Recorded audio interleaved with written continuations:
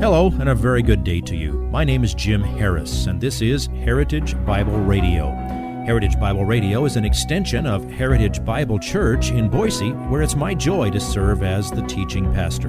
Every day, we devote our radio time to studying a portion of the Word of God so you can know Him better through Jesus Christ and serve Him better through your local church. This week on Heritage Bible Radio, we'll be in Matthew 5, verses 17 through 20. There are people today who may affiliate themselves with Christianity in some way, but believe that Jesus is simply all about brotherly love and has somehow done away with the Old Testament necessity to obey God's law. But is that what Jesus said? What is the relationship between the Old Testament idea of obedience to God's commandments and the coming of Jesus? Is it one or the other, or both? Jesus addresses the answer directly in this passage. Here's today's piece of the sermon entitled, Surpassing Righteousness. It's not a matter of reforming your behavior without first letting God deal with your heart. It doesn't work to start from the outside. You can't do it by doing stuff outside of you. Now, in a sense, it does come from the outside because it starts with God from the outside in giving you His gift of grace and faith and salvation, all of that package deal that includes all of those wonderful things. But then the outside changes because of what happens on the inside. You need to understand how God works in your heart when you stand in Christ. Famous verse. You know this one. Romans chapter 12, verse 2. And, you got to read up to there to figure out what the and connects to. I'll let you read Romans 1:1 through 12:1. When you get to 12:1, after all of laying out all of the details of the gospel, Paul says, and therefore I urge you by the mercies of God, present your body as a living sacrifice, holy, acceptable to God, which is your spiritual way to worship Him. And, now here's your instruction, what it means to be a Christian. Not get a bigger binder to put all of your rules and regulations in. It says this, and do not be conformed to this world, but be transformed by the renewing of your mind so that you may prove what the will of God is, that which is good and acceptable and perfect. Do you see two words there in a contrast? Conformed and transformed. The word conformed means squeezed into a mold. Don't let somebody tell you how you need to be. Be transformed from the inside out by the renewing of your mind. Now here's another case where you know a Greek word and you don't know that you know a Greek word. Okay?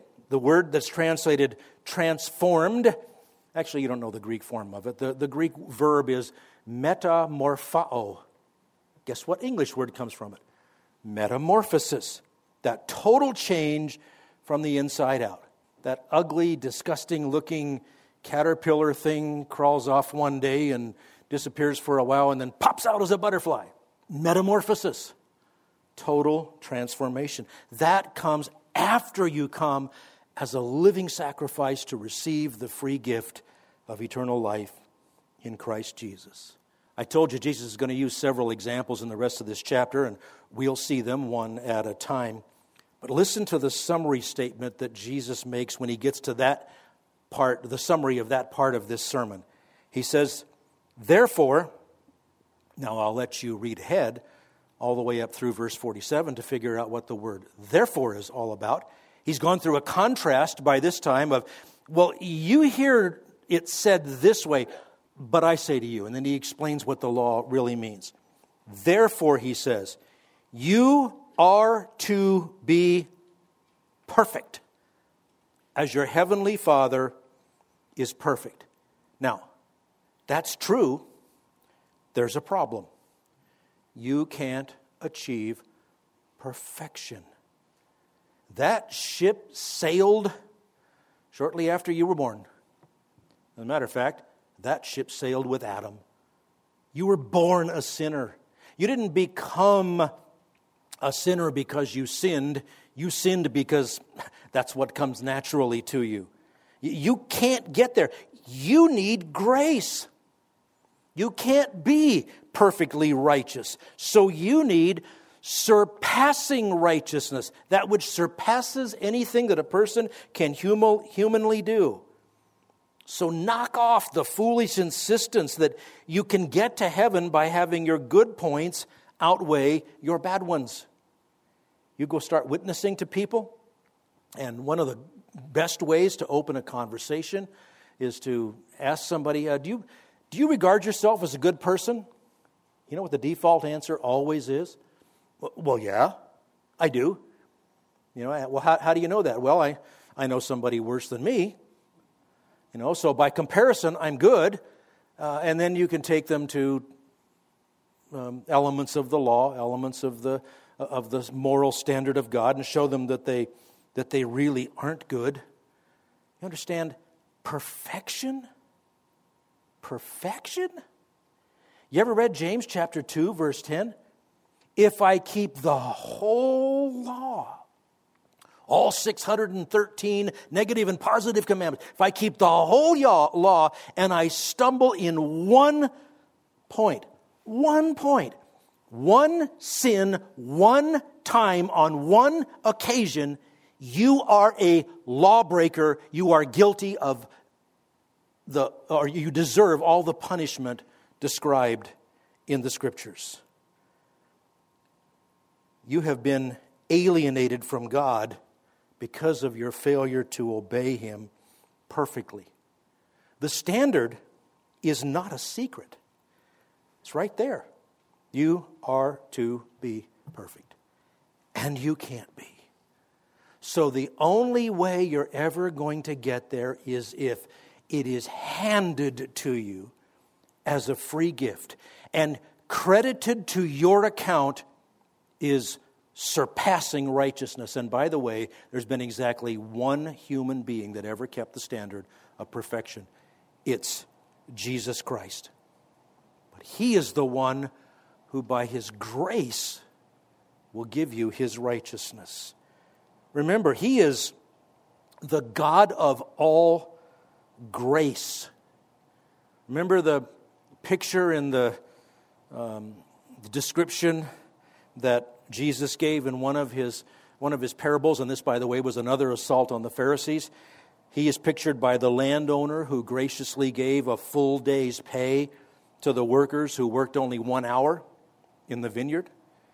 He is the God who remained faithful to Peter through all of his failures and all of his sins, and then turned him into the mighty mouthpiece apostle that he was. He's the God who promises to never leave us nor forsake us. Why? Because in Christ He can look on you and see surpassing righteousness, the righteousness of Jesus Himself. We'll close with this. 2 Corinthians chapter 5, verses 20 and 21. Therefore, I guess you got to go home and read 2 Corinthians 1:1 through 4:19 to figure out what therefore is connected to, but you'll get it. Therefore, we are ambassadors for Christ. Who is an ambassador? An ambassador is the one who represents the foreign entity on your soil. Okay? Paul says, we're like ambassadors from the kingdom of God.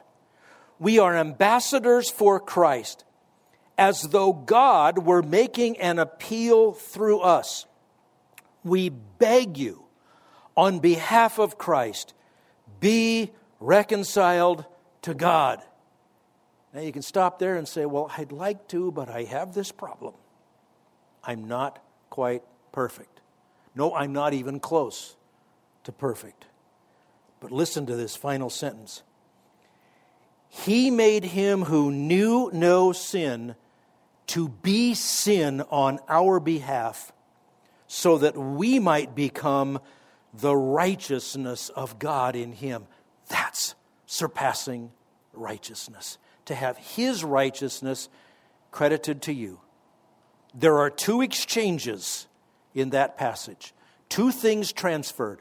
Your sins transferred to Jesus. So he died on the cross, endured the wrath of God for your sin, so that now his righteousness can be transferred to you, credited to your account, imputed to you. My friend, do you have surpassing righteousness? Are you standing in his grace? We have the best message anywhere. This is what people need to hear. This is what we need. And by the way, I need the grace of God just as badly today as I did the day that I first gave my life to Christ. But I stand in his grace. Let's pray. Father, how we thank you again for your incredible grace to us in Christ. Thank you for making it known to us. Thank you for the riches of it all. Thank you that it includes every spiritual blessing in the heavenly places in our wonderful Savior. Thank you for providing it to us that we could have what we were never capable of having ourselves, eternal life. Thank you for the surpassing righteousness of the Savior. And Lord, I pray you will not let a person leave here today, or anyone who is watching us online, or anyone who may one day listen to this by way of recording or read it by way of a transcript. It's not because I say it, Lord. It's because of what you have said to us. You made him who knew no sin to be sin on our behalf so that we might be the righteousness of God in him. Thank you for that. Send us with that message on our lips, we pray. In Jesus' name, amen. If you would like this message on compact disc, let me know and we'll send it to you. You'll receive the entire message, not just the portion on today's program. You can order by phone at 353-4036 or by writing to us at 7071 West Emerald, Boise, Idaho, 83704, or on the internet at hbc-boise.org. Heritage Bible Radio needs your prayers and your financial support. Once again, you can reach us online at hbc-boise.org or by telephone at 353-4036 or by writing to us at 7071 West Emerald, Boise, Idaho, 83704. And if you need a church home here in the Treasure Valley, I hope you'll visit us any Sunday at 7071 West Emerald. For Heritage Bible Radio, I'm Jim Harris. See you next time. Bye-bye.